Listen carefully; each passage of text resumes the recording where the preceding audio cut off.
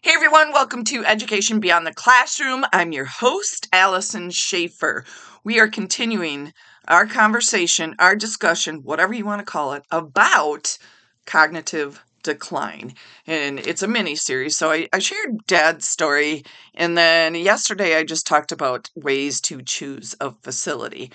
Today I'm going to dive into Mom's story, and I have shared with you their stories are different, though their diagnosis were similar. Dad had Alzheimer's, Mom had dementia. They both had vascular dementia, but Mom's was a whole different beast than Dad's, but we learned from both of them, and that's what my job is, to teach you guys how to handle it and understand and normalize the fact that when you're going through it, your loved one is not your loved one anymore.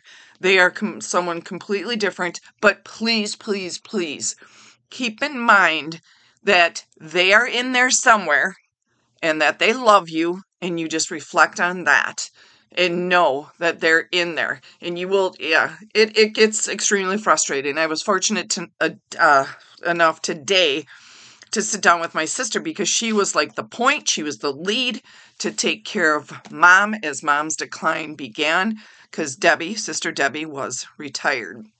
So Mom's decline in 2017, she started noticing that she was forgetting things. Just little things like not remembering meeting with friends, which that's kind of a big thing, but not remembering the content. Hey, did you meet with Bob, and what'd you guys do?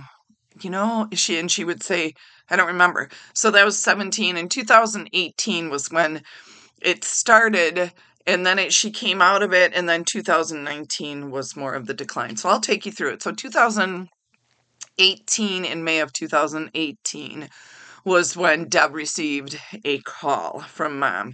And I know I've talked about this before, but Mom was like, where is everybody? Where are the kids? And she had no idea where any of us were. She was referring to her 4 kids and wondering why we weren't living with her, completely confused. So Deb started, we all started paying more attention, but it raised a red flag. So we started paying more attention to what she was doing. Not that we weren't anyways, but where she was going, how she was managing her daily activities, so to speak. So she actually had, I don't even know how many UTIs. You guys hear it a lot. The elderly get these UTIs, and sometimes that alone will affect their memory. But Mom was put on cephalexin, and that triggered the whole thing of her ending up in the hospital. But let me back up a second. Before that incident, she was taking the cephalexin, and Deb told me this today. I had no idea that this occurred. She said that one point she ended up going over to Mom's house because she was really irritated and agitated, and she was trying to settle Mom down, and Mom just started screaming, and Deb had no idea what to do, so she called 911. And they came over, and I think they took her to the hospital. Deb said she didn't go too deep into this. Took her to the hospital, checked her out, made sure she was okay, and then she had settled down. I'm pretty sure they probably gave her a sedative. So that happened before the whole cephalexin episode. So Mom's memory and confusion was increasing to the point, here's a teachable one, that she ended up with Sundowners. Now, Sundowners syndrome. This is really important because some people don't know about this, because I was like, what the flip?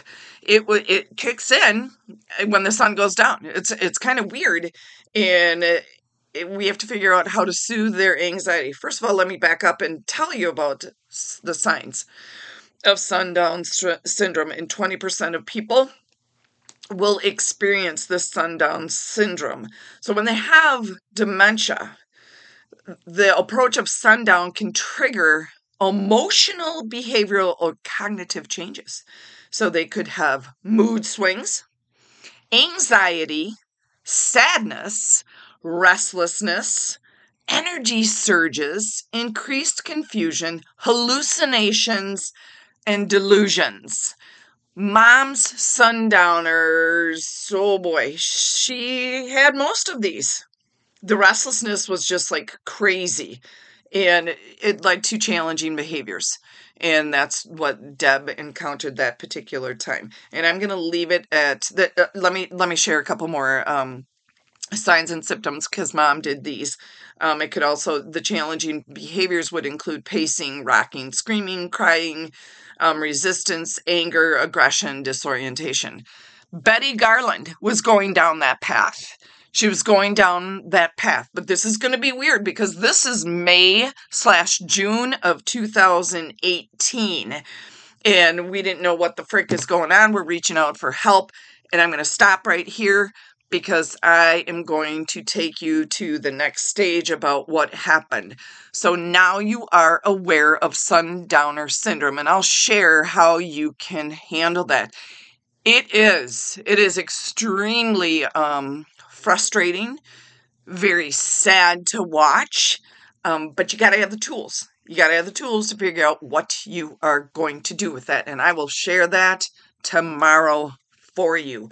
All right, you guys, thank you so much. Thank you for your support. Thanks for hopping on. If this is the first time that you hopped on, go ahead and hit follow so then you'll get a notification when my next episode comes out. Please, you guys, take care of yourself. One life, one time, and keep on learning. Learning truly is the essence of life. And I tell you what, it's going to help your brain too as we talk about Alzheimer's and dementia. I will catch you on the flip side. Peace out.